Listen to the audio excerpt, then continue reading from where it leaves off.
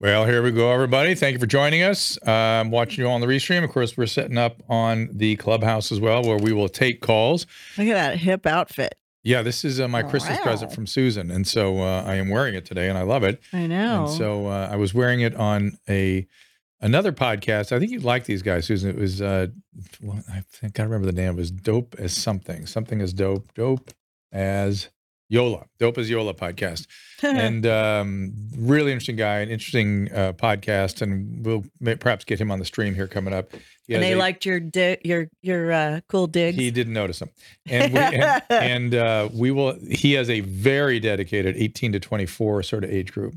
Andrew Ashkazvili in the house. I see you there, friend. But more importantly, let's bring our guest in, Kelly Victory. I think you all know Kelly. Our laws, as it pertains to substances, are draconian and bizarre. The psychopaths start this way. He was an alcoholic because of social media and pornography, PTSD, love addiction, fentanyl and heroin. Ridiculous. I'm a doctor, for sake. Where the hell do you think I learned that? I'm just saying, you go to treatment before you kill people. I am a clinician. I observe things about these chemicals. Let's just deal with what's real. We used to get these calls on Loveline all the time. Educate adolescents and to prevent and to treat. If you have trouble you can't stop and you want to help stop it, I can help. I got a lot to say. I got a lot more to say.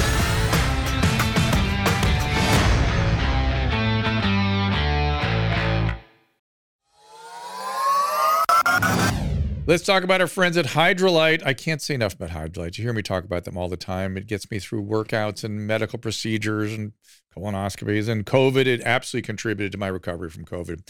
Hydration is key to feeling healthy, and there's never been a time when that could be more important. We're in the height of cold, flu season. Every headache has got you testing for COVID. Staying hydrated can keep the questionable symptoms at bay, and there's nothing better than Hydralyte to get it done. Taking their hydration formula one step further, now there is Hydralyte Plus Immunity. It starts with their fast-absorbing electrolytes and adds a host of great ingredients. Plus, each single-serve, easy-pour drink mix contains 1,000 milligrams of vitamin C and 300 milligrams of elderberry extract. Hydralyte Plus Immunity comes in convenient, easy-pour powder sticks that rapidly dissolve in water to make a great-tasting drink that has a 75% less sugar than your typical sports drink. It uses all-natural flavors. It's gluten-free, dairy-free, caffeine-free, non-GMO, and even vegan. Hydralyte Plus Immunity is also now available in ready-to-drink bottles at the Walmart next to the pharmacy, or as always, you can find it by visiting hydralyte.com/Dr. Drew. That is HYDRALYTE.com/Dr. Drew. And be sure to use that code Dr. Drew 25 at checkout for a special discount. Tell us a little more about Kelly. A regular on this program. Let me, oh, wait a minute. I've lost all the data on Kelly. Kelly, you here? Come on in. I'm here. There, what do I need I'm to do? not seeing Kelly for some reason. There you are. Good to see you again. And you had told me just a few minutes ago you're going down to Denver and seeing patients. Is that outpatient medical practice? You doing ER work? What are you doing now? Yeah. I have a concierge practice now down in Denver. I spend most of my time teaching and speaking and doing public health things, but I do see patients regularly, multiple times a month, and have treated hundreds of COVID patients during this pandemic on top of it. Yes. And so have I now, treated very, very many. And it's been a very interesting experience. There is something Kelly's also had us kicked off YouTube more than any other guest. Well, there's somebody Steve else. Kirsch. There's somebody else waiting on Dr. the side Zelenko, here. excuse me. Yeah, Steve Kirsch is waiting to come on. These are all famous names. We're going to try for a double whammy, see if we can get Kelly and Steve in here and see if what that does for us. We're going to call him Kelly and Steve, though. We're not going to use your last names too many times. You might just explode. The whole thing may just explode. I know, the algorithm will be like, the hatchet will be falling. Exactly. Well, so there's a lot of things. So let's talk about how this all has changed. First, let's talk about how the observations that you predicted came true, and let's review which ones did come true. Cloth masks, for instance. Yeah, I was very outspoken from the very beginning about the fallacy of masks stopping the spread of a respiratory virus. And this is stuff that's, wasn't just my opinion, Drew. It wasn't my crystal ball guess. It was based on decades and decades and decades of literature and experience with previous respiratory viruses. But when I said it, and I said it openly and very publicly early on, I was lambasted in the lay press. I was censored. I was ultimately kicked off of Twitter and I got the stamp of misinformation out there. Now there's some vindication almost 2 years later, now that people like Rochelle Walensky from the CDC has come out and said, turns out cloth masks are nothing more than, quote, face decoration, her term, not mine. So there's some vindication there. I also talked about the fallacy of social distancing and the fact that we would never be able to stop the spread of a respiratory virus by doing that. And we know from reams and reams of real world data that that's the fact. Finally, Brown University did a study proving that there was no difference between 6 feet and 60 feet. So once again, it was vindicated with a large study. I talked about the fact that it was very predictable, and this doesn't make me anti-vaccine, but it was very predictable that these vaccines would not actually stop you from contracting COVID. That was met with unbelievable derision. I was absolutely vilified for making that statement, and I still am today for saying the truth. Well, so let's stop. Let's stop there, because that's okay. Plenty for us to unpack there. So let's start with the unpacking. I think Fauci kind of whispered that once or twice, but he didn't make it clear about vaccines not preventing. Right, that it was let's you and stop us from dying. Again, Kelly and I don't agree on everything, but we usually can reach kind of an interesting consensus on things. How would you define vaccine therapy, a vaccination? Because that's where people are getting weird from the get-go. Because I have a specific thing that I call a vaccine. Well, let's talk about the reality of what you and I were both taught in medical school and what was always the standard, Drew, until literally this year. A vaccine was always defined previously as an immunotherapy that protected you by making you immune to the pathogen itself, meaning you would not contract let me stop. The pathogen. Let me stop. That, of course, was the goal of vaccine therapy. But what would you call BCG for tuberculosis? That was a vaccine therapy, BCG, bacillus therapy.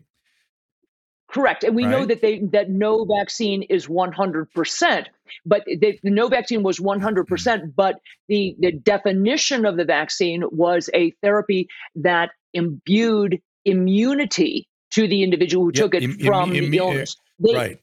Okay, here's where we're going to agree. So immunity broadly understood. And so when I think about, vaccine therapies, I think about something that stimulates. See, I consider the BCG to be an immune therapy, to be a vaccine. It's a vaccination against, doesn't work, but it's an attempt to stimulate the immune system to fight off a pathogen. So to me, I have a broader concept, which is anything that activates my immune system, gives me a B cell response, an antibody response, and a T cell memory, and it helps fight off infection. That's all I want. Because people break through the shingles vaccine, for goodness sakes. Things. Nothing is perfect. It all has breakthroughs. All right. So we're sort of in agreement there. So we're sort of saying the same thing, except you would say that immunity. You would have a higher standard for immunity than I would. Well, but then they clearly changed the definition very late in the game here. Within the past couple of months, they changed the definition. If you actually go on the World Health Organization's website or the CDC's website, they changed the decades-old definition on their websites to now saying that it is a therapy that decreases your risk of severe illness from something.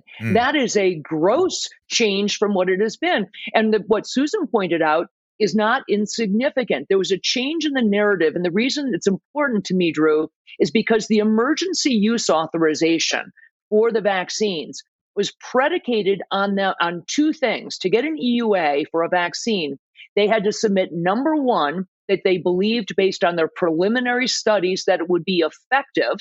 And number two, that there were no alternatives. But effective at what? And what they submitted in their EUA applications was, we are submitting that we have reason to believe this will be effective in stopping people from contracting the virus. When that didn't work, they simply changed it and said, oh, no, that's not what we said. We said it's going to be effective at keeping you out of the hospital, effective at keeping you from dying. Well, that's not what they said when they submitted the EUA. When they submitted the EUA, they said it would be effective at keeping you from getting the virus. And that's what you said was bogus, and turned out to be bogus. I did. And I wasn't sure, but I'm not surprised. I'm sort of surprised on the time course. I really think this thing wears off a little faster than we realize, and I'm kind of worried about that. But so be it. Well, I think that, again, I think that was I think that was predictable based on the way it was, because, and again, the reason this wasn't a crystal ball guess on my part. The reason I had said it was going to fail, Drew, was because these vaccines are made so differently from others. And I'm not talking about the mRNA component. I'm talking about simply the fact that they are specifically honed in on a singular spike protein. And given the nature of viruses to mutate and the nature of coronaviruses that are particularly adept at it, it was predictable in my mind that these viruses would mutate very quickly, and the antibodies that were produced by the vaccines would be essentially useless. Are you of the opinion that natural immunity is more efficacious and long-lasting? Oh, there's no question that it is, because when you develop natural immunity, you don't just develop antibodies to a singular spike protein. You develop antibodies to thousands of epitopes, thousands of components on the outside of that virus. So the virus would have to mutate massively in order for my antibodies not to recognize that virus, because I don't have antibodies simply to that singular spike protein. So there's no question that natural immunity, and we know this from. Yeah, I agree with you. And yet I had alpha, I had bad alpha, I had sustained immunity, and yet Omicron did get around it. I got Omicron. So it came, that was a year ago. Well, that's but interestingly, Drew, and we know now from the large Copenhagen, the study out of the University of Copenhagen in Denmark, as well as study out of Iceland, the UK, and Israel, now are all showing negative efficacy from the vaccines. And again, this doesn't make me, I'll explain what that means. It doesn't make me anti-vaccine, but people like yourself who had COVID, went on and got vaccinated, seem to have a higher risk of coming down with Omicron than had you not been vaccinated at all. Okay, people who had I was vaccinated. Immunity, I got J&J. And that's the issue. To be fair, the Copenhagen study shows 3.6 times higher risk of coming down with Omicron if you were vaccinated. So there seems to be a suppression of your innate immune system in those people who have gotten vaccinated. And yet, though, I've seen a lot. I mean, in California, it's a shit show right now. I've seen a lot of Omicron, and it's very apparent the difference between the unvaccinated, the double vaccinated a year ago, and the recently boosted. They're different populations when it comes to the Omicron. The triple boosted, the triple are having a cold. I mean, they really are not having much else. Now, how long that boost lasts, I don't know. Yeah, they're getting. So if you look at Israel, Israel, for example, is the only country that is now 4 shots into it. They're the only 4 times vaccinated country on the planet. Plus, they have a mask mandate and a vaccine passport requirement.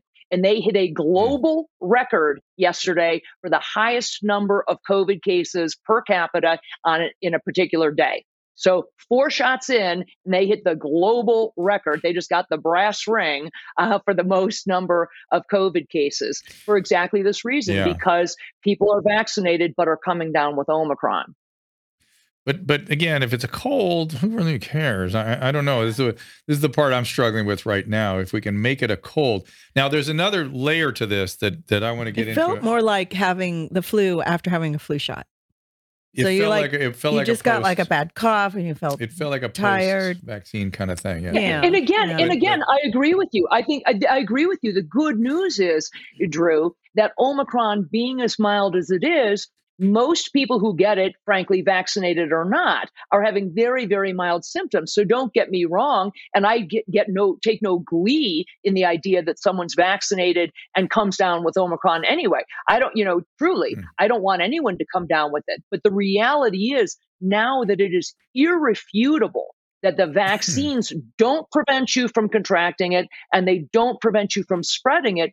My singular issue is that there is simply no scientific rationale for discriminating between the vaccinated and the unvaccinated now.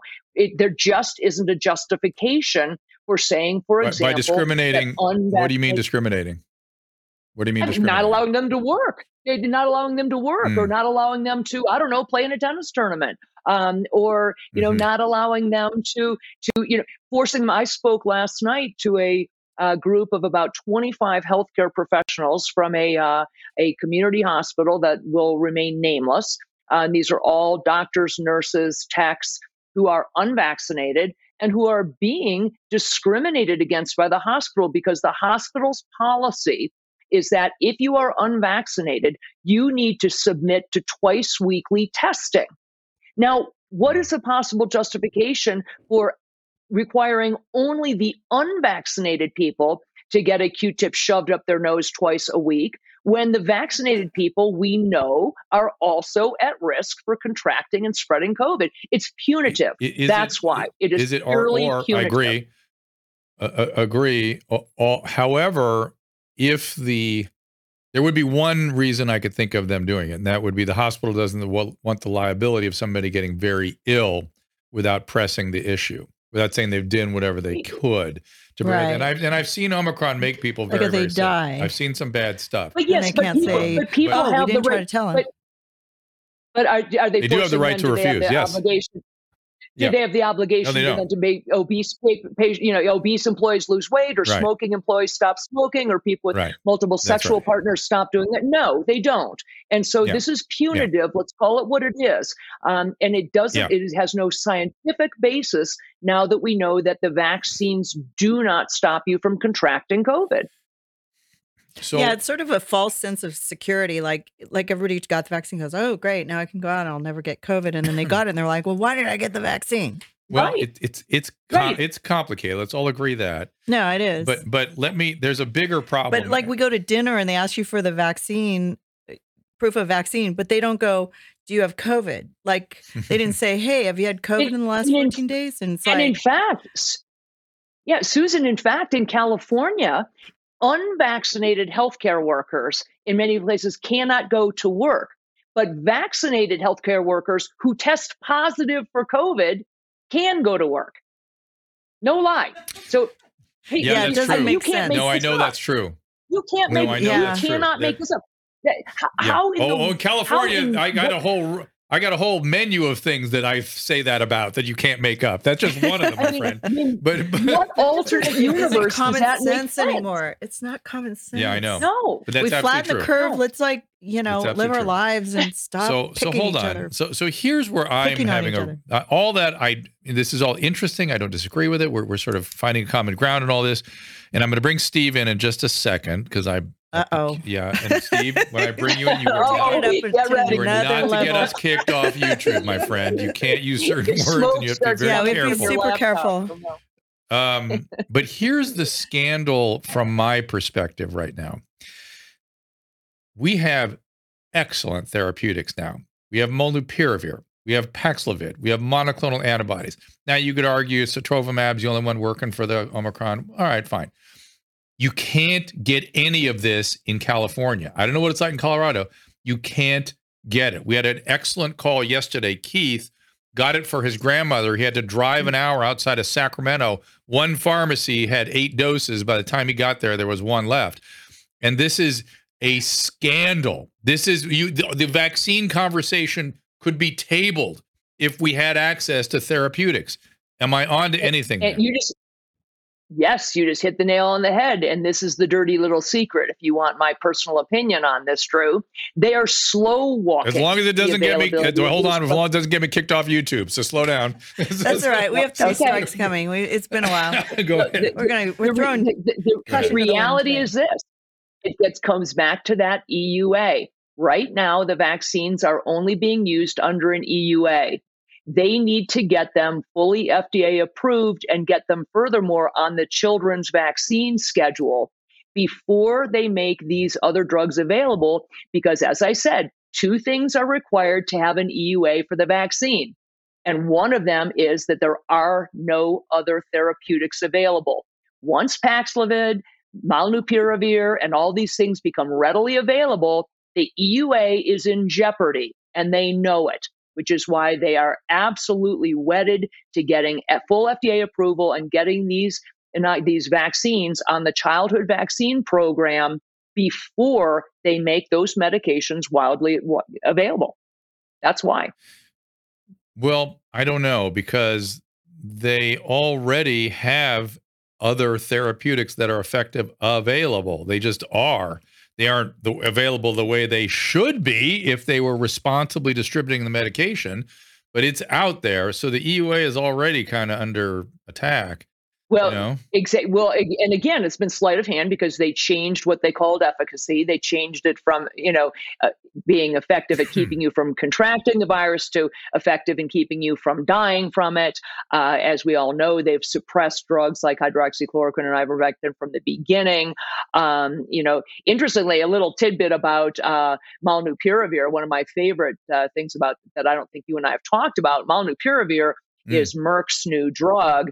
Merck, you may recall, was the original creator and manufacturer of ivermectin back in the day before ivermectin was off patent and was was available as a generic.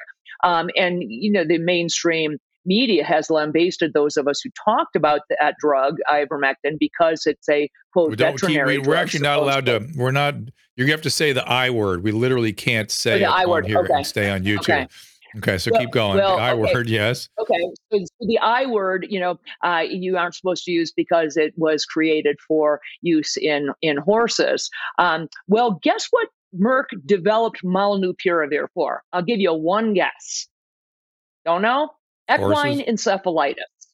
Molnupiravir was developed that's in people, to treat people. Equine horse encephalitis. We have equine encephalitis is endemic. But equine encephalitis is endemic in Southern California. It's to treat encephalitis in horses in 2014. When it didn't work well in horses, they now have they've surfaced it again, and it turns out, and it may have, I don't know if it will end up having effectiveness against COVID. I don't think anybody does. It's a nucleoside analog, which is a scary class of drugs because it works by inserting a copying error into the genetic code so that the virus inserts a copying error and therefore can't replicate.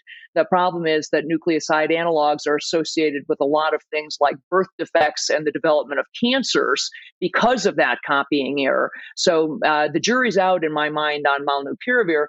Paxlovid is a retroviral drug that looks like it could be promising. It's much more similar to the retrovirals that we use for HIV. For HIV and AIDS, it's 3 different medicines, so it's also going to prevent the resistance. We have endemic equine encephalitis in the summers here. It's mosquito borne in people. Comes out every once in a while, and I'm looking at treatments for it. And it doesn't really mention anything. I haven't seen it in a long time. If you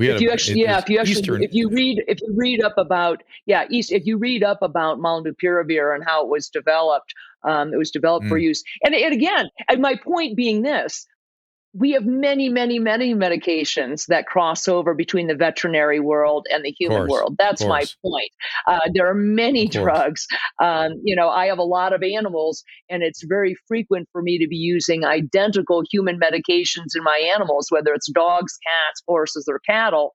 Lots of drugs have crossover. So I just found it amusing that the eye drug was sort of tarred and feathered as a drug that was created for use in animals when molnupiravir was as well.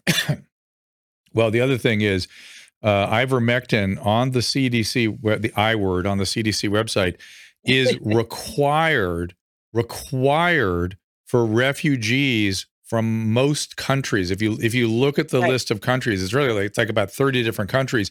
You are required the moment you hit U.S. soil to take a week of the I word medication if you have set foot on this soil here. That's the CDC's own website, not the horse version, the human version. And I used to work on El Salvadorian refugees and things back when there was a lot of immigration up here from Central America. We use it all the time. It was like exactly. Anyway, whatever. All right, exactly. Back to your point, which is about the. I was going to say back to your point, which is that that there are lots of therapeutics that are out there, and I really just think we should be focusing more on those. Yes, and yes. And I'm going to bring Steve in now. Steve, you can unmute yourself. I think you're already up here with us. And doucement, mon ami. Doucement, mon ami, s'il vous plaît. Wow. So any reaction to our conversation so far? Kelly sounds like the kind of doctor that I would love to have as my doctor. Yeah, yes, you would. I'm sure you would. Yeah. That is my impression. She seems to really know what she's talking about. Yes. I applaud her for that. What about before you go on? What about this concern? I know that to be true about Kelly. So you may just be learning that, but that your impressions are accurate. But what about this scandal of lack of distribution of therapeutics? To me, they've given it all to a few pharmacies. I don't understand which pharmacies and why, and to so-called community health centers. I don't even know what that is. And our federal government has bought hundreds of thousands of doses of life-saving medicine and handed it sort of vaporized. Do you, Steve, see that as scandalous as I do?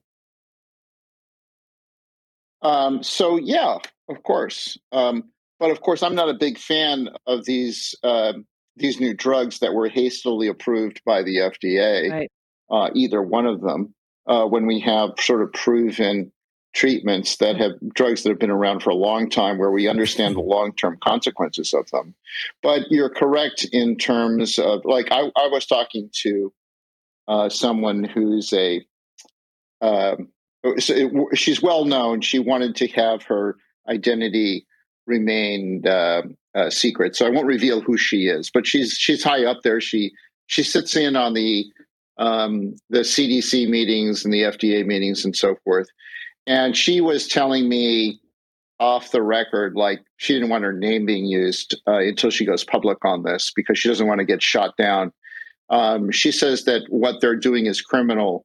And she was referring to just the monoclonals. In terms of the distribution. Yeah, that the monoclonals were being withheld. Yeah. So she's it's the exact same policy with Paxlovid. They're following the exact same sort of pattern with both. And by the way, it's the same way they rolled out the vaccine. This is not new. When I tried to get the vaccine, I couldn't get it for this exact same distribution sort of philosophy. And that's how I got COVID the first time, running around trying to get the vaccine. But Steve, answer me this without, let me ask this first. Are you guys both aware of that? You must be. That woman that is suing St. Mary's Hospital or something. She was a physician, COVID treatment. You guys are familiar with this story? I know an awful lot of. I know an awful lot of physicians who are suing hospitals, but I don't know the individual you're talking about. I'll get her. No, I don't know it either. All right, because Mary Talley Bowden, because I don't disagree. I don't agree with everything she's doing, but I agree in the strongest terms with the position that she's taking in terms of trying to restore medicine back to the patients and the doctors. I feel like that has gone way out into some other zone now where hospitals are dictating what doctors do. The CDC is dictating what doctors do. Mm-hmm. This is not medical practice. I don't recognize the practice of medicine anymore. When people are mandating and shaming people for not getting certain treatments, let's just mention Joe Rogan as one case. Nobody should have an opinion about what Joe does with his doctor. That's between him and his doctor. Those two make the decision, the doctor and the patient. And the thought that mobs of people feel they're entitled to have an opinion about that is disgusting to me. Steve. Well, of course, you're right. There's no question. We're seeing all sorts of precedents here that we've never seen before. You go into a pharmacy, you ask for ivermectin. Don't please. We're going to get kicked off if we use that word. Sorry. I-word medicine. Sorry. Whoops. It's gone. We're off. Yeah, sorry. Sorry about that. I guess I need to write you a check for the whole lost revenue. Sounds good to me.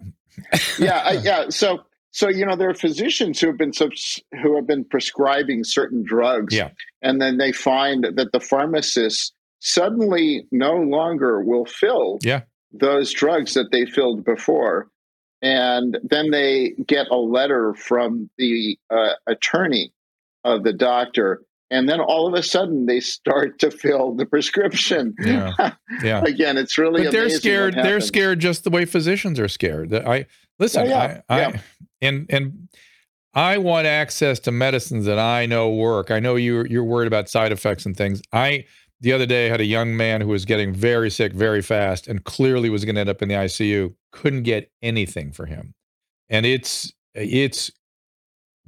crazy what's happening right now. And this is, I don't know what to do about it. I assume it's going to improve when they start increasing the supply. And I understand what you guys are saying about, using, repurposing things. I still use lots of fluvoxamine, my friend. I still use lots of it. And I hear people talking about it now as a proven treatment. Finally, I hear people talking about it and wondering why it's not being used more often. But it's the guy that I'm talking about that got super sick was on fluvoxamine, and I could see it going. I could see the direction it was going, but I wanted some other things. I could not get them. That is, I don't know what to. Kelly, can you think of any other time in the practice of medicine that we've been in this situation in America? Have you ever been in this position? Maybe for a brief periods of time, certain antibiotics become difficult to get. What do you say? Oh, Kelly's frozen. I was wondering why she looks so happy and nice. Was it something I said? It might be Steve. Yes, it could be Steve. It might have been that word that I shouldn't have said. But I'll let you answer that, Steve. Because let me put it this. Let me ask this a more broad question for you, which is you like you said, you come from tech. You're an entrepreneur.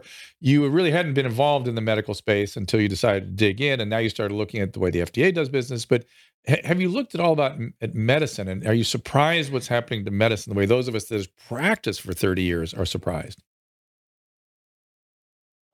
Yes, in both sense. The people who have been practicing medicine have been surprised by how regimented things are. So it used to be that doctors were allowed to doctor.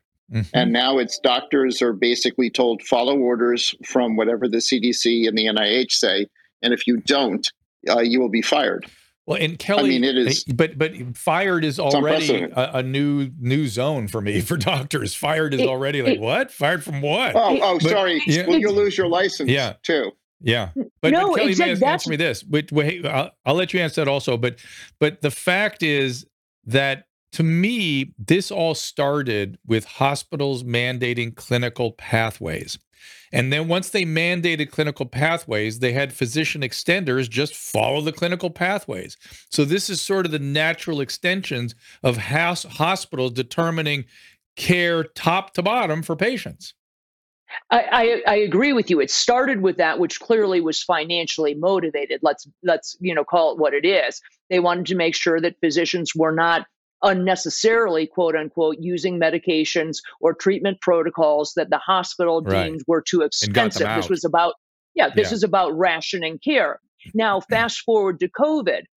This is unprecedented in my career in medicine and certainly in public health that we have pharmacists and public health officials and politicians getting involved in the sacrosanct relationship between a patient and his or her physician. If people think, for example, that there's widespread consensus on most of medicine, you're wrong. There's no consensus amongst all doctors on when to initiate statin therapy for someone who's got high cholesterol, or whether postmenopausal women should be on hormone replacement, or how often you should get a prostate exam. Yet no one gets, we all read the same studies. We all read the literature, and some of us come to different conclusions. Yet all of a sudden with COVID, you either had to stick to this narrative or you were absolutely shut down. It is reminiscent, honestly, Drew, of nothing, and this is not hyperbole. It is reminiscent of what happened during the Cultural Revolution in China in the 1960s, where Mao, systematically attempted to silence anyone who was perceived as an opposition. And many, many scientists, physicians, teachers were executed or otherwise summarily dismissed. And it's no different from what's happening today. And unfortunately, a lot of lay people, and you see it all over social media, including just my talking about coming on with you today, people have no tolerance for what we should be having, which is this robust, dialogue, respectful, vigorous debate about things. That's how we come to the best decisions in medicine. Although, Steve, we went there. We went all the way to Maoism. What say you? Well, it is frightening, the shutdown here and the centralized control, and there's no questioning. You're not allowed to question what the orders are from above. I mean, it is hospital administrators who are setting these policies and telling the physicians what to do. It's not actually the physicians that are making these policies. The physicians that I've talked to have all said, "Hey, it's the administrators who are telling us what to do, and we have to follow the orders. Otherwise, we lose our hospital privileges, or we get reported and have our license taken away." And the sad thing is that there's no debate here. There's no questioning. You're not allowed to question authority anymore, right? You have a president of this big leader of the free world, right? And he's got a censorship list. Like, tell me, when in history has a president of the United States had a disinformation dozen censorship list of those who shall not be heard from? I mean, that's ridiculous. McCarthy era. Yeah, it was done by the other side. She's right. The right did it in the 50s. And by the president? Well, censorship? Administration, right? Yeah, the FBI. I mean, the point is that it's different, but it's been done, and and we all agreed that was a horrible thing. No, it wasn't good. It was terrible. Right. But this isn't one. And go ahead, Kelly. Go ahead. Okay, who's going first? Steve, you and I are in real time, and Kelly has a slightly little delay. So you have to kind of if she starts talking, just kind of back down. So go ahead, Kelly. I was going to say, what we talked about early on is the reality. Things change. It was just a year and a half ago that I was kicked off Twitter for saying that cloth masks don't work. Turns out that was true. That is the case. If you're not willing to tolerate or consider or have the debate, we have a lot of questions in medicine that don't have answers. We shouldn't have answers that can't be questioned. It really sends you down a very, very bad path. Steve, have you made touch base yet with Vinay Prasad? Do you know who that is? Yes, I know who Vinay is. I have respect for him because he's actually, he tells the truth about stuff. He doesn't tell the whole truth. I will tell you, he doesn't know the whole truth. None of us know the whole truth. That's the point. He's humble about that. But what he says is right. Like, I've seen him do the myocarditis study and say, hey, these guys did it right. And the other study basically didn't look at all of the cases here. And, so I have a lot of respect for him. I will tell you, I was a fan of his well before COVID hit. He had a podcast I used to listen to, And he would just review oncological literature. And I just thought, this guy can read the literature. He understands it. He understands the landscape. He can penetrate it. And so so you can rely on him to see the weaknesses in, the science. He actually knows science. He's a scientific mind. And so I really recommend people listen to him, watch him. And he's lately been on the warpath a bit, particularly about masks in children, somewhat into vaccine in children territory a bit too.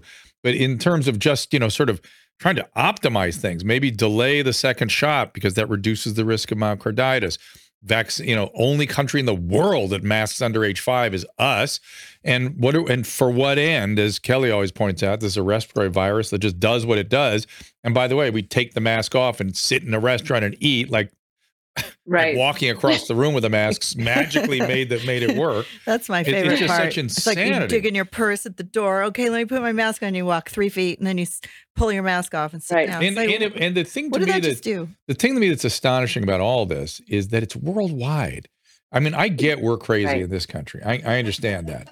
But the fact that the entire world has gone berserk in the exact Somebody's same laughing way, their ass off somewhere. Well, let's look at the places. Look at the places that haven't, though, Drew. If you look at places like Sweden that didn't ever have mask mandates, other than for a first couple of weeks, they did away with that. They didn't shut down their schools. They did fine. All of the Scandinavian countries, Finland, Sweden, Norway, all of them have put a moratorium on vaccines for anybody under the age of 30. Okay, what is it that they know and are willing to look at that we absolutely are not only willing to look at, but may not speak about, can't discuss, can't debate here in the United States, that all of Scandinavia has figured out? And by the way, and Steve, you'll like this one. I'm somewhat sympathetic to this, which is they're trying to limit Moderna in under 15. I'm sure you have an opinion about that. That's good.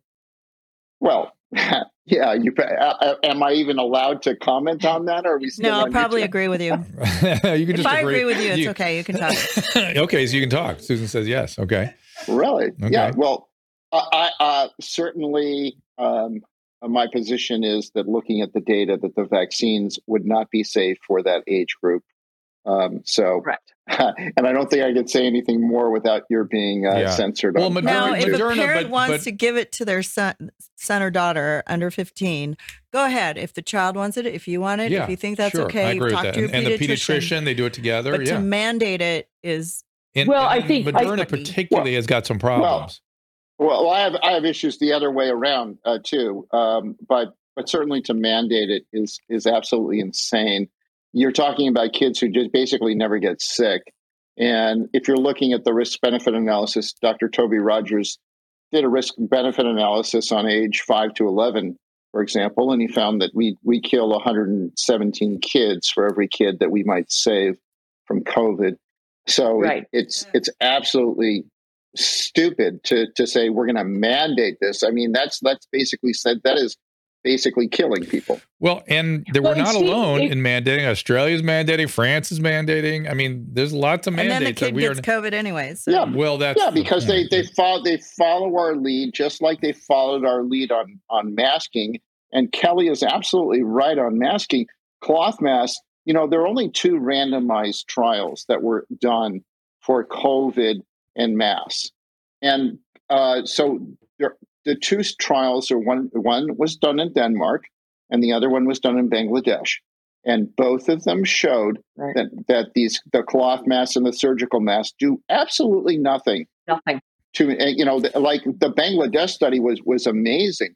I mean, we requested the data set on that, and it's identical for the no mask versus a purple. I think it was a purple cloth mask. Yeah, you're right. That's true. We're on top of each other.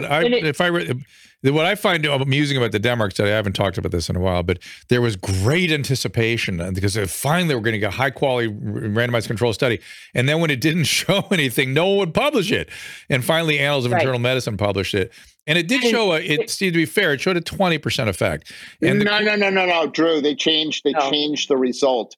They couldn't get it published. This was a BMJ article, op-ed about this, where they said, hey, it showed negative. Nobody would publish it. So they required them to change the study. so that the results would be support the narrative. I mean, you're looking at the corruption of science here big time. Everybody knows that cloth masks don't work. Everybody knows that surgical masks don't work.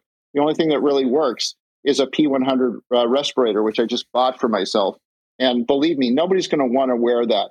I mean, you will have riots in the streets if they try to mandate people wearing these P100 respirators. Yes, I agree with you about the distortion of science, and Kelly has said it in no uncertain terms that the discourse around science has been adulterated.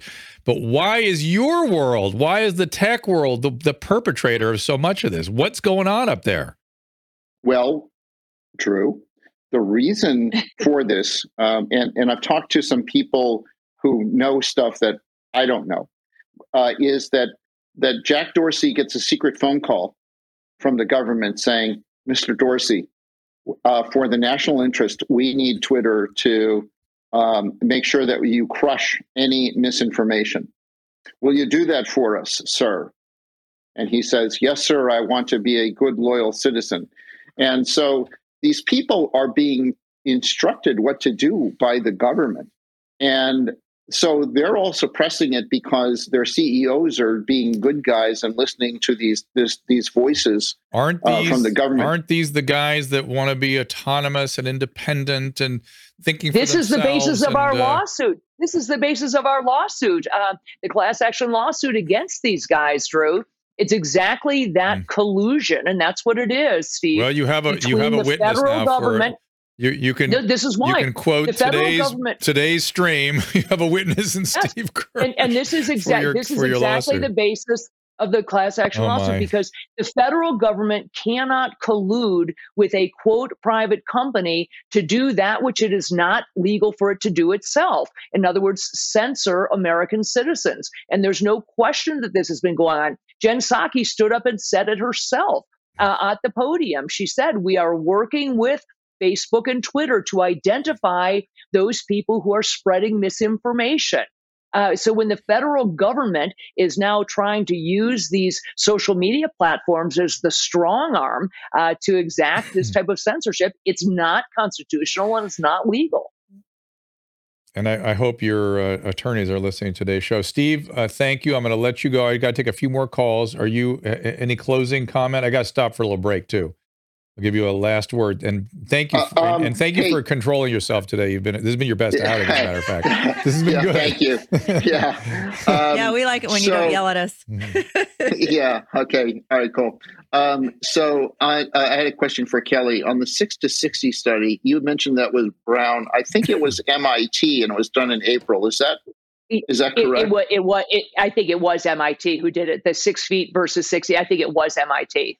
You're correct. I knew it was somebody out there on the East Coast. You're correct. And what I was going to say about the cloth masks is, incidentally, Duke University did a study that looks to make the argument that cloth masks actually make it worse.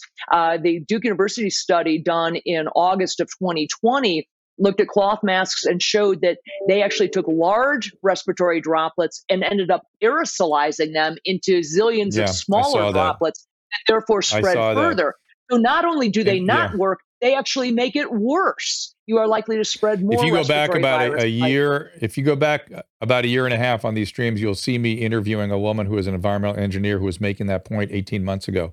She was very concerned about that. She's actually worried about it with the surgical mask too. But all right, we got to take a little break here. Steve Kirsch, thank you. I'm going to put you on hold or send you back to the audience, and we'll be back with Kelly Victory and your calls right after this. I want to give a shout out to our good friends at Blue Mics. If you've heard my voice on this show anytime over the past year, including right now, you've been listening to Blue microphones. And let me tell you, after more than 30 years in broadcasting, I don't think I have ever sounded better. But you don't need to be a pro or have a fancy studio to benefit from a quality mic. You may not realize it, but if you've been working from home or using Zoom to chat with friends, you probably spend a lot of time in front of a microphone. So why not sound your best? Whether you're doing video conferencing, podcasting, recording music, or hosting a talk show, Blue has you covered. From the USB series that plugs right into your computer to XLR professional mics like the Mouse or the Blueberry we use in the studio right now. Bottom line, there's a Blue microphone to fit your budget and need.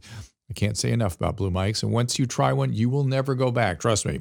To take your audio to the next level, go to drdrew.com/blue. That is drdrew.com/BLUE.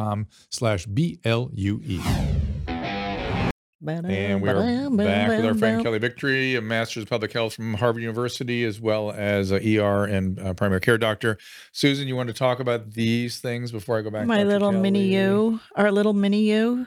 Everybody needs to get their bobblehead of Dr. Drew. We got to send one to Do Kelly. not tell your husband about I this. want Kelly to put one on her bookshelf behind her. And Okay. That would go right next to Yorick. And then go to alas, I knew him well. drdrew.com/shop and great, just in time for Valentine's Day. And remind you of the book that my daughter and I wrote. It doesn't have to be awkward. Caleb, I know I'm springing this on you, but if you could throw that up there also. We didn't prepare him or anything. And there it is. Thank my you so daughter's much. calling me right at this moment. Isn't that That's a interesting? coincidence. She probably hears me talking about it. Yeah. Hey, Kelly, I found myself obsessed with this material. This is another book I'm watching. This is old Gustave Le Bon talking about the behavior of crowds. And he was under attack for many years. I always thought it was an interesting book, but I noticed for about 10 years under attack. If you read it now, it is uncanny how accurate it is to the present moment. And he's talking about the French Revolution in the 19th century. He's trying to understand what happened. And lots of injunctions, like if you don't think this can happen, it can. Be careful. We groupthink. Right. And he made an interesting point. He says it can go good also. You can have people really gather together for good. It's possible, but it's unusual. It doesn't happen very often. And usually it's bad in the name of thinking you're doing good. But go ahead, Kelly. No, I think I've spent a lot of time talking about this idea of mass formation psychosis, which is actually sort of the new version of mob mentality. We've always known that the mob has the potential to do and act in ways generally negative, generally bad ways, in ways that an individual by themselves would not act. People get the anonymity of the mob and therefore are able to act with impunity against others. Social media, I think, has only made that worse because there's so much anonymity. You and I happen to be out there on social media with our actual names. I use this very punchy name at Dr. Kelly Victory. People know exactly who I am, as opposed to, Gypsy Skittle State or some made up name where they have the anonymity behind them and therefore feel that they can say things that are just vile because they're not tied to the individual. When you then act that out in the mass way, let's face it, we saw it in Germany during the Third Reich. It's what happened during the war and the atrocities against the Jews, when people were able to coalesce against a villain or who they were led to believe was the particular villain. And here during COVID, it began with us coalescing around the idea of a virus, a microscopic, invisible foe. But very quickly, the narrative was changed to drive a wedge and make it an us versus them, whether it was mask wearers versus non-mask wearers, people who are pro-lockdown versus not pro-lockdown, vaccinated versus non-vaccinated. And it's a very dangerous place to be. There's no question that it can be turned for good, but in general, that's not the way these things go. That's his point, very much so. I want to introduce you to Keith. Keith is still here. Good. Who was the gentleman I mentioned that went on the pursuit of Paxlovid? Hi, Keith. Welcome back. Greetings. Sounds like he's landing a airplane coming in. So what's going on? Do you have an update for us? Just wanted to say mom-in-law is doing great on day 4 of her Paxlovid regimen for her COVID, by the way. She's not my grandma. How dare you, Drew? Oh, no, I said mother-in-law. I heard grandma earlier, but that's cool. We forgive you. Her name is Janice. She loved the show yesterday. She says hi. Right. No more fever, no more headache, no more sore throat, no more runny nose. So tell it again, how you figured out where to go, because I couldn't stay with your tale. So you first went to the CDC. You went to which website? I followed a link in an NPR article to healthdata.gov, which has the national distribution of the therapeutics. It included Paxlovid as well as sotrovimab and the other monoclonals. Yeah. Yeah. And then from there, I was able to crunch some data and figure out where all it got distributed to. But I have to say, that was not how I found the medicine to be able to fill mother-in-law's prescription. What I had was a hint from her doctor. You might check this town about an hour away from us. I heard one of my patients got it filled there. I forgot about that piece. And what was your mother-in-law's name again? Say it. Her name's Janice, like Janis Joplin with the S. So Janice, I just want to say hi to her, and I'm glad you're feeling better. But you have quite a son-in-law there, so congratulations on that. We should be using him as a advocate for patient therapeutics. I mean, there may be. Oh my goodness! How crazy! I would love to help you, Drew, draw attention to and resolve this bungled distribution of COVID therapeutics in California. I would really love to do that. Find out what they mean by community health centers. I still don't know what that means, really. Well, that was my term based on what some of the titles were. I think Dr. Kelly's trying to go ahead, say Kelly. Something. Yeah.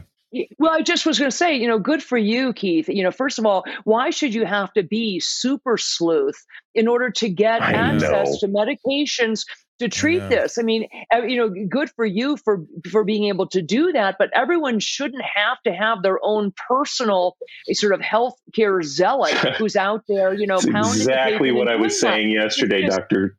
Victory. Yep. Yeah, nobody should have to have a son-in-law who's willing to drive an hour into the foothills and have the secret knock and handshake to be able to get the medicine, almost like it's contraband.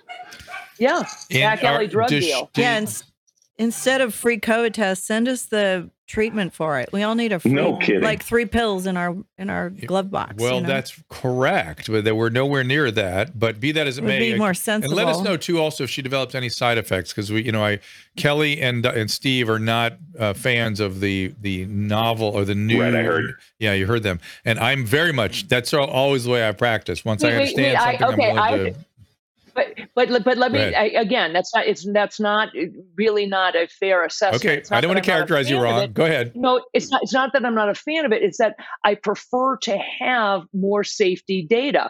I am all about innovation in healthcare, but I think that we need to put the time into it, particularly when there are other options. What's interesting, Kelly, is one of the things this whole experience did to me was made me look at my own biases and sort of preferences, I guess you'd call it. And one of my biases is I have an optimism bias. I want people to be. I want people to be optimistic. When people get panicky and negative, I don't want any of it. I want to keep doing, and that's how I get in trouble. Right. So that's one way. And the other thing I do is I look across my career, and when you get, I think this may be a phenomenon from my years in the psychiatric hospital.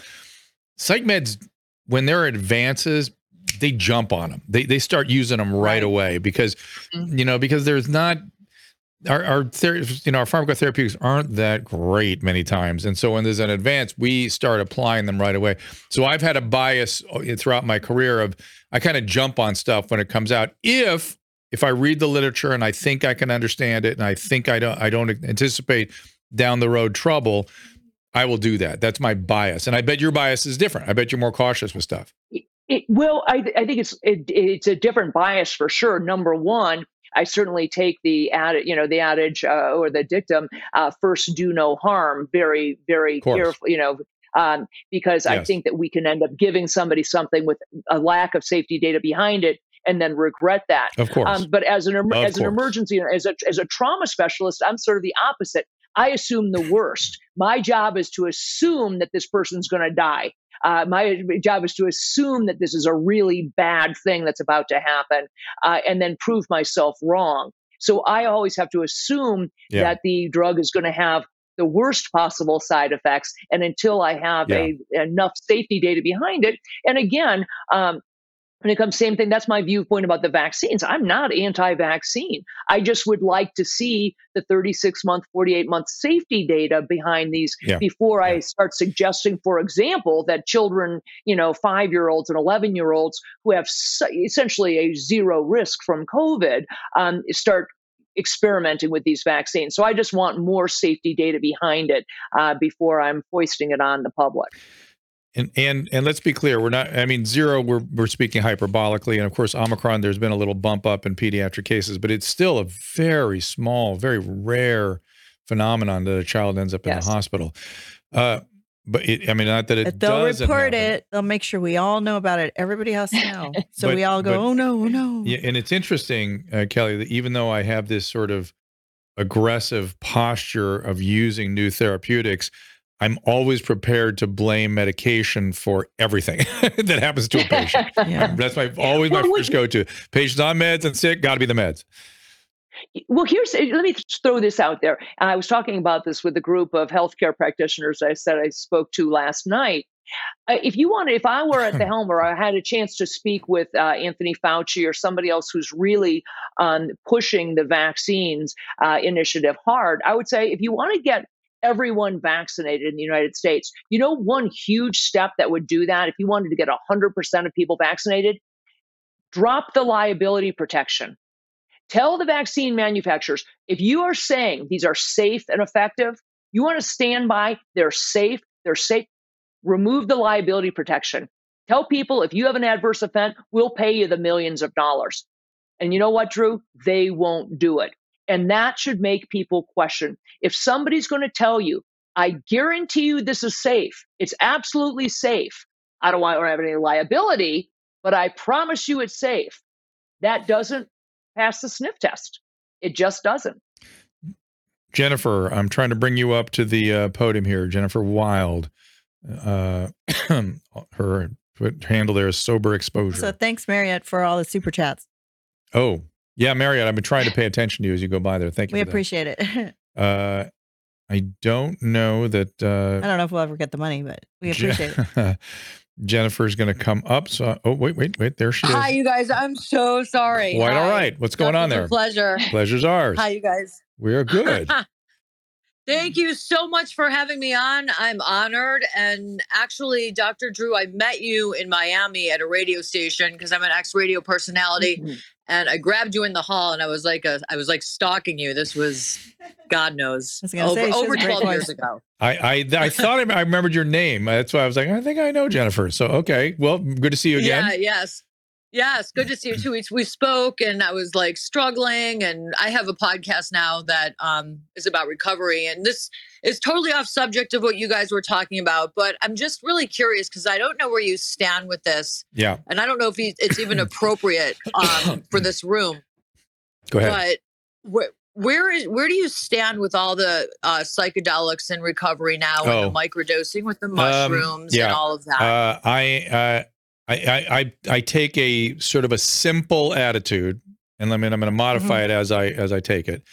My simple position is we don't know yet. We do not have the data we have data really on one psychedelic, and that is on ecstasy in the setting of complex trauma. In good hands, it works. We know that. Everything else, we do not have the science. Now, so I can't make any recommendation around that. I do believe there will be more breakthroughs with psychedelics. I do believe that things will come, but until then, the risks are vastly higher than the rewards as far as I can tell. And I've seen lots of problems, believe me, across my career. I've seen more than you can imagine. So that scares me on one hand. On the other, but let me just say one caveat under that, which is that I have seen people go down, really desperate people who have failed everything with complex personality problems and which trauma. Is me, pretty much. I'll be candid, me. Well, I don't know. But anyway, okay. But I've seen them go down and do ayahuasca and other things and have a positive result. I've seen that happen. I've also seen people have no result, bad result, temporary result, personality changes, mood changes. I've seen lots of adverse stuff happen. So again, I can't recommend it in any real way yet. So that's my basic position. We don't know.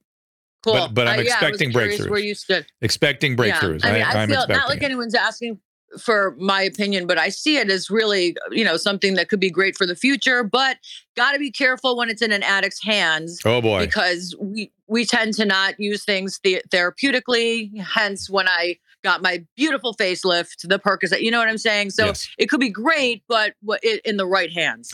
Thank you so much. All right, Jennifer. I'm definitely not complete. but I'm done speaking. Okay, Have a good thank you night. for coming up. I had Appreciate some it. coding today.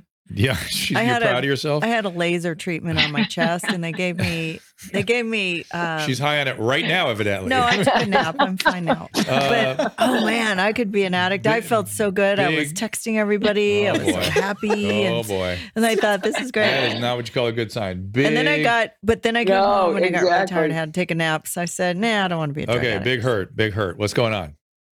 Dr. Drew, thank you. Listened bet. to you for many years, and thanks for having me on. You bet.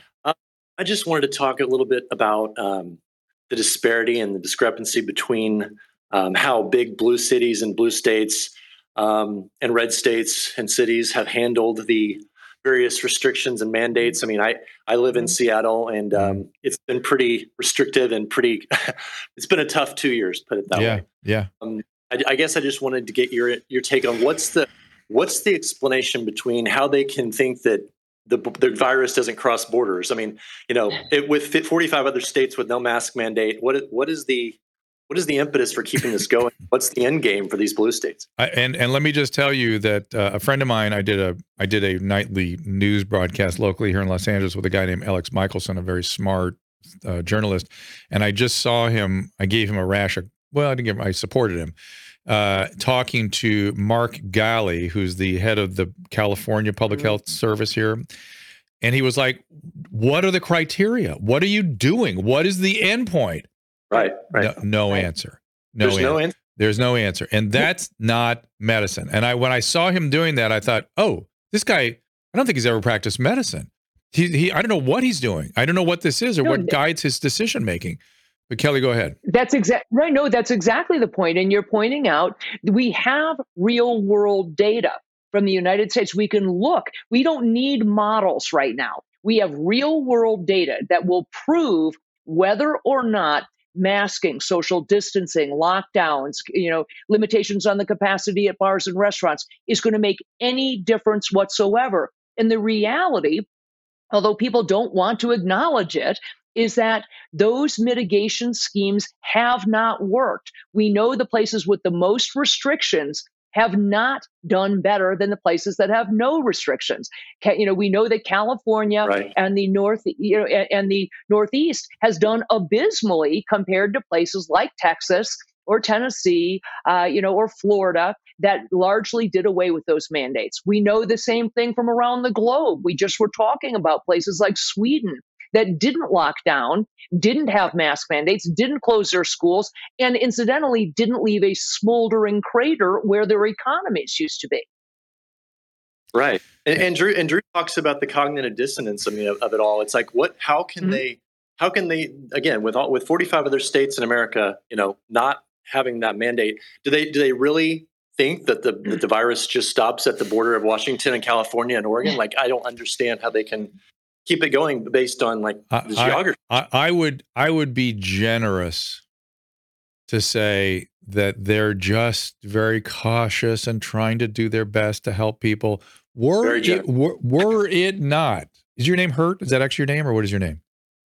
Jason. Jason. Were it not, Jason, for the level of atrocious, disgusting incompetence that they displayed along the way, not in letting people go outdoors, cementing over playgrounds and putting soldering metal bars on basketball courts, not letting people on horse trails, closing beaches, police tape on the beaches, and then when they open the beaches, you can go up, but you can't lie down. You have to stand up. You can't lie down. You have to stand up. That is disgusting incompetence. We should be calling it out. It has been an absolute display of abject incompetence all the way. Were it not for that, I could be generous to them and say they're just trying to help. They're just doing their thing. They don't know. They do know, and they've been incompetent all the way. And I can't understand why people don't call that out. And I don't know about Washington, but in California, it's been just disgusting.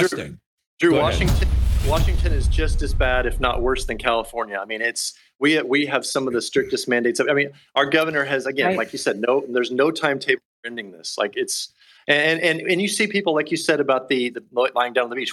I see people routinely here walking around outside with their masks on. That's weird. 100 yards. From yeah, I see that now too. Pasadena is a land of virtue. Susan went out. She wanted me to join her for lunch on Sunday, and I went out there, and everybody outside had N95s outside. I thought, I can't be. This is weird. I don't want to be around this. Right. These people are making me angry. They're outdoors walking in the bright open spaces where the virus does not transmit. And then they give you that. You know what this is? It was too much for me to be around. Yes, Susan. No, Drew. What I like this too. Go ahead, Kelly, and then I'll get Jason. Go ahead, Kelly. Okay. You like it too? What I was going to say is this is I liken it to a baby in swaddling.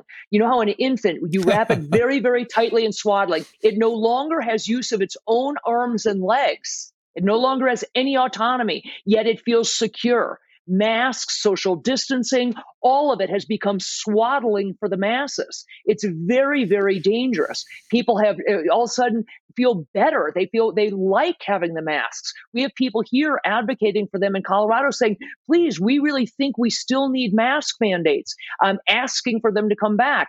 They want the swaddling. And by the way, did you see these college kids mandating more masks, more lockdowns? It's like you're triple vaxxed. You're triple vaxxed. You're going to be fine. What have we done to these kids? Go ahead, Jason. Drew, it's this weird mix of virtue signaling, and they just want like Adam and you and Adam have talked about this many times. People, what is attractive about being told what to do by the government? I don't understand that. I can't. And I'm more mystified by people who want to be in the government and tell people how to live their lives. Right. That's even more mystifying to me. That would be so uncomfortable to me to be telling people how they should live. Mandating behaviors and by the way, no science for me to base it on. I just sort of capricious, don't lie down on the beach. I don't want to see you lying down on the beach. And by the way, the reporters out there watching people individually walking around on the beach going, and what do we do if they lie down? What do we do? There are people on the beach. They have to go tell them to stand up. Journalists, you should examine the reporting you did back then too. You were equally duplicitous. And of course you were a big part of the whole mess. I mean, how I got myself in trouble was telling people not to listen to the press. Don't get panicked. I missed the infectivity. I missed the cytokine storm. And for that, I apologize. But I was absolutely right about the panic. It is the thing that the press brought upon us that is causing unbelievable amount of harm to Americans. Unbelievable. So Drew, one last comment, then I'll let you go. So how would you compare this to like the hysterias that we've seen in the past with like the satanic panic in the 80s, even like the Salem witch trials? Like how do you compare I'm holding up a book, my friend. I'm holding up a book. I suggest you read it. It is called The Crowd, A Study of the Popular Mind by Gustave Le Bon. Get the author on here. The author has been dead for 150 years. Never mind. It was originally. You can tell I haven't read it. Let me see when. I think it has. I think he wrote it in the 19th century. So maybe not. Maybe he's. Let me see. When did he write it originally? It certainly sounds like he's writing in the 19th century when I read it. I think it's in the public He's trying to figure out there's like 15 different cover versions of it. So it's like the 1820 or something. He was trying to figure out what happened during the French Revolution, and you'll be stunned. You'll be stunned on how familiar what he's talking about is. Yeah, you'll be stunned. I can't get enough of it. History precedes itself. Humans are humans, and we behave certain ways in certain conditions. Why now and what led us here? And people just pay attention to your own participation in all this. I keep asking myself. I mean, I want to think that everybody in Pasadena who has a mask on, and I'm telling you, everybody on the street had one on, hasn't had COVID. If that's the truth, I'll be shocked because Omicron. No, I think every city. Yeah. Oh, Susan, I don't think there are people who haven't had COVID. I think people have just been lulled into this belief that somehow they are protected from something. I was watching the other day a newscast out of New York where it apparently was pretty cold, and they're all wearing these N95 now. And as they're wearing their N95s, I'm watching the vapor huffing see the around their breath. faces. I actually And I'm like saying, it in are New you York. not? Are you not tying? Connect the dots, people. Connect the dots. I like the mask in New air York is because it coming keeps your out. face warm. Let's say that It's again. pretty funny. So what she saw was the breath, the steam coming out around the mask, So it which looks like floats over to the other person. It's like, that's of Exactly. And I'm course saying- what's I'm happening saying with these things. You aren't breathing that's through the true. mask. You're breathing over the top, around the sides. And I'm watching all of these New Yorkers bustling down the road, in That's these really very funny. cold temperatures going, connect the dots, people, connect the dots, please. I can't get them any Yeah. closer. And Kelly, we've not yet discussed the tennis star, whose name I allways keep screwing up, who was kicked out Novak of Djokovic. Djokovic. Yeah. What is your opinion about that? Djokovic. Well, I Yeah. think it's absolutely insane. This is the reality. Novak Djokovic has already had COVID. He can prove it. He has positive antibodies. So he's unvaccinated. And they have kicked him out. They've revoked his visa. He was first in lockdown. He's essentially put on house arrest. They took his visa and his passport and his wallet and kept him in a hotel while they debated this out. They have now summarily dismissed him. They've thrown him out of the country because he's not vaccinated. First of all, tennis, by its very definition, you're socially distanced. It's not like, he wasn't wrestling. He wasn't up close and personal with somebody. By its very nature, tennis is one of those games where you're not in somebody else's face. But the reality is this: it defies the logic. We know that vaccinated or not, and it is irrefutable, you can get COVID and you can spread it. There is no difference in the amount of virus in your nose and throats, whether you're vaccinated or not when you get COVID. We know that from the big study out of UC Davis. I'm gonna push back a little bit on that and say I'm of the opinion that correct about the viral density. But I really feel like the people who are vaccinated produce virus for a shorter period of time. So there is a temporal benefit to being vaccinated. Whether it's worth it or not is another question. There's no study that shows that. So, there's, you're right. It's my sense of it. You're right. It's my clinical sense. There's no study.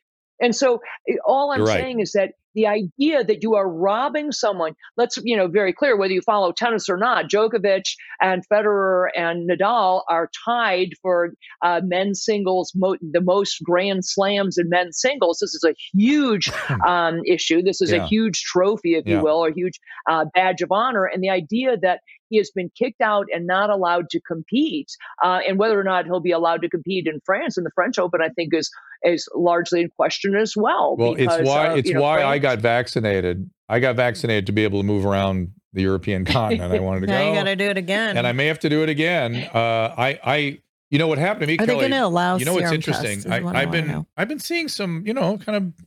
We're all seeing the data on the vaccine, and I started looking at it, going, I don't know. I had COVID. I've had Johnson & Johnson. I had a terrible reaction to J&J. I probably am better off just getting Omicron, and boom, then I got it. We don't have it documented. But it may not be enough for you me didn't to get your papers, Drew. Right. I may not have my papers to move about. But I think that's why they need to back off on these ridiculous requirements, because the mandates no longer make sense. The mandates no longer. It's one thing early on when you could have made the argument that if in fact these vaccines, experimental as they are, if in fact they stopped people from contracting and spreading the virus, then you could have made at least a compelling argument that there was a reason to mandate them. Now that we know, and the CDC, FDA, and all the vaccine manufacturers acknowledge that they don't stop you from contracting it and they don't stop you from spreading it, there simply is no rationale for a mandate to be in place. If you choose to be vaccinated, that I respect that choice always. But it should be done with a very thoughtful risk-benefit analysis. And I think the idea that we are mandating these really defies logic. Somebody, Nom writes, the level of vaccine anti-S IgG at 134 days after second dose decreased to the level found in 220-day unvaccinated COVID convalescent. Just again, making our point. Right. All right, so we're not going to. I don't know how to wrap this up because it's we could just kind of keep spinning about this Bitching stuff. for hours. Yeah. Yeah. And we've gone well over the time interval. And by the way, Jason, thank you for coming up and talking with us. As always, Kelly, it's great to see you. We missed you. Great to talk to you. We missed you. Hopefully we'll still be on YouTube after all this. We will. We'll be fine. People seem to appreciate If not, we're on Rumble, Twitch, Twitter, and Facebook. But then people appreciate just in case our show's not conversation. on YouTube. And by the way, I'm going to bet just our conversation today, if anybody's vaccine hesitant, listen to this conversation and see if you aren't a little more likely to go towards the vaccine if that's your, if it's important for you to get vaccinated and you're in a risk category. Hearing all the discourse should help you make that decision for yourself. Yeah. But go ahead, Kelly. And I was going to say, I would submit to you that everything we've talked about here, this isn't tinfoil hat conspiracy stuff. I'm not suggesting that, don't get vaccinated because there are nanochips in it and you're going to get followed by Martians and the government's trying to track you. I mean, this is, we're having you just said that. Now we're going to get canceled. No, what I'm saying is, we're having a reasonable debate. Peter Attia would talk to somebody. Yeah, he talked to somebody about, I forget who was talking about vaccine therapies, and he got taken down. And I was like, oh my God, just to have conversation about, and we really didn't today get into, we really didn't get into the data on, there's some data out there and it's concerning. I like looking back at history and calling out the it's still though, if you were in a risk, if you're over 70 and you have any comorbidity, you should be getting vaccinated. That's just right. You should be getting your vaccine. Well, what and about, if you're obese I have 40, a question. You should be thinking about it very hard. I have a question, doctors. Yes, ma'am. Doctors Drew and Kelly. Mm-hmm. I want to know if I haven't been vaccinated, and now that, we're finding that the Delta vaccination may not work for Omicron, should I just wait for the Omicron to come out? Oh, interesting question. So Kelly, you answer first. Well, here's my answer. And that's, I'm glad you asked that, Susan, because I would say I have a hard time making any rational argument for somebody right now to get vaccinated, given where we are and given that these vaccines, they have outlived their usefulness. The variants that they were predicated on no longer exist. The Wuhan strain, the Alpha strain, the Delta strains largely burned out. And these vaccines Delta's do not have around here. There's some, but the vaccines are have less than 32% effectiveness against Delta. Right? Yes. So, yes. Right. Yes. So what I would say is, and given what we know now about therapeutics, the combination of those things, unless you are in a very, very high risk category, I personally can't make a compelling argument. I also have to add in there, Drew, as you kind of alluded to it, the concerning number of adverse events that are being tied to the vaccines. We didn't talk about them, but they are out there. And so I think the combination, the constellation of all those things together, Susan, I would say that at this point, unless you're in a very high risk category, I personally would suggest that people hold off. Well, because you're going to have to get it once the new one comes I prefer we not make broad recommendations, but let's focus on Susan. I'm just, so Susan, I would listen to Kelly and say, I'll wait. I'd rather get it than get a shot that's not going to help me anyways. So well, okay. And so. But I did. I got the booster. So. Yeah. So you're triple vaxxed. You're in your 60s. You're no risk category. No. You've done well with. You didn't have to tell everybody that. You've had. I'm proud of that. You're in good company. You're in good company. I didn't die. Yeah, you've had Omicron, so an Omicron booster doesn't really make much sense. If you hadn't had Omicron, I would even kind of come down with Kelly. I'd say work with your doctor, obviously. Right. But I need a shingle shot. I would even come down with Kelly and say, Omicron is so mild. As you found out, it was mild. Right.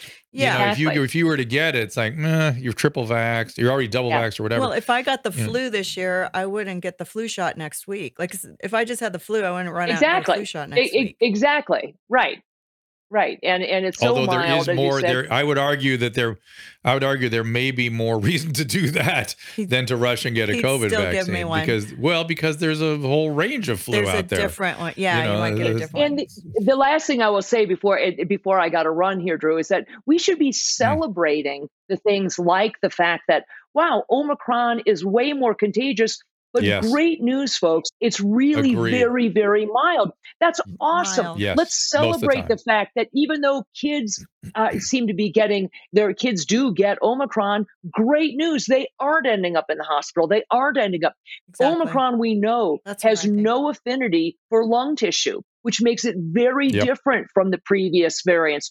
Yep. Omicron stays in the upper airways, so you don't end Right. up with the inflammation of the lungs, and people don't end up short of breath and with oxygen issues, and they don't end up on ventilators. Let's celebrate those things and stop the constant negative, negative, negative. Why aren't we wearing masks? Why aren't people getting vaccinated? Let's move Yes. with this Yes, virus I as agree. it is moved. The negativity makes me crazy. I love, we should be Yep. celebrating things. Yeah. Now, there may be more mutations ahead. I Yeah, understand that. But the in the vaccine meantime, needs to catch up to the mutations. So let's Mhm. put the effort to make the right vaccines for everybody. we can't predict coronavirus. But the way we there's can some predict flu countries, viruses. they're just getting their first That's right. vaccination. That's I know a right. guy in Sri Lanka and they just got one so far. Mhm. So of course, send all Yep. those great vaccines over there to these Yes. people that are waiting for it. Correct. And let's move on to the next. And the we're next, doing. We should be celebrating that we've had a mild, and there's some much Yep. more broad-spread natural immunity available to us, and we have these great therapeutics. If, Yeah, if let's your get doctor's those gonna out use them, we've on got the shelves. monoclonal antibodies, which I took and kept me out of the hospital. Paxlovid, molnupiravir. We have all these things. We should be celebrating the fact that this thing is in hand. Yeah, and Even if everybody's there gonna get is, it. even if there is a nasty variant that comes along, we have good therapeutics now. So let's stay positive, everybody. Yeah, and Kelly? also, I want to say one more thing that I mm. found in common. I went to this doctor's office today, and the doctor got it. She got it, Mhm. and she says she was sick for like 3 or 4 days, 5 days, taking the COVID test every day. Nothing. Her whole family was testing positive. Yep. And then she had to come back to work, and then they gave her PCR, and she was positive. So if you get a runny nose, you get sick, you're not going to know it for like 3 days in, because I took my test 3 days in. Drew missed the window. And the thing about this virus is it spreads because we don't think we have it. And, you can't get a runny nose without worrying about it, but you need to worry about it if you're really going to have to worry about it. I mean, you shouldn't worry about it because it wasn't Sounds that like big of a deal. the OxyContin talking. No, I don't. Yeah, it might be. so because I'm not following you, but No, anyway, here's what I'm trying to say is that you might get it and you might spread it, but don't feel bad about it. Oh no, you should be careful. We should be No, careful. I with mean, any don't feel infectious like disease. you just gave But, somebody herpes. Hey Kelly, if you would send us, Steve Kirsch wants the reference on that mask causing harm study you mentioned. I think it was a Duke study. Absolutely. If you could send that to us, we'd appreciate it, and I'll send it to On him. the Duke study, He wants absolutely. it And in if people want, Yeah. I will ahead. send it to you. If And people also, if people want to get any of the studies that I'm talking about, earlycovidcare.org, at the website that I'm associated with. We sell nothing there. We make no money. It's simply a repository for a lot of great resources. Earlycovidcare.org not only has all of the early treatment protocols, but it has hundreds and hundreds, over 400 articles, not only backing up those treatment protocols, but also has many, many articles on the harms of mask wearing and issues around things like social distancing. Really looks at the science, looks at the studies that are out there, including that Duke University study. Earlycovidcare.org. .org. Yep.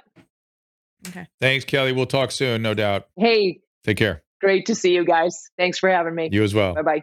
All right, man. Dr. Kelly Victory, you can find her. Susan, you have a specific, Caleb, where she can be tracked down to people other than that early COVID care site? At Dr. Kelly Victory on Okay. Twitter. All right, that's the best place. Thank you all for being here. Thank you all for, I see many hands up, and I'm sorry. We're going to kind of wrap this thing up. We'll be back again tomorrow. Oh, no, day after tomorrow. Back again on Thursday. We have a really interesting kind of guest coming in on Thursday. I don't know if you remember the comedian Yakov Smirnoff, but he's now a psychologist, and he has some really interesting observations about big political trends and things. He actually lived in Russia for a long time under some nasty circumstances, and he has some very interesting stories. I always enjoy talking to him. He'll be with us at 3:00 next on Thursday, day after tomorrow.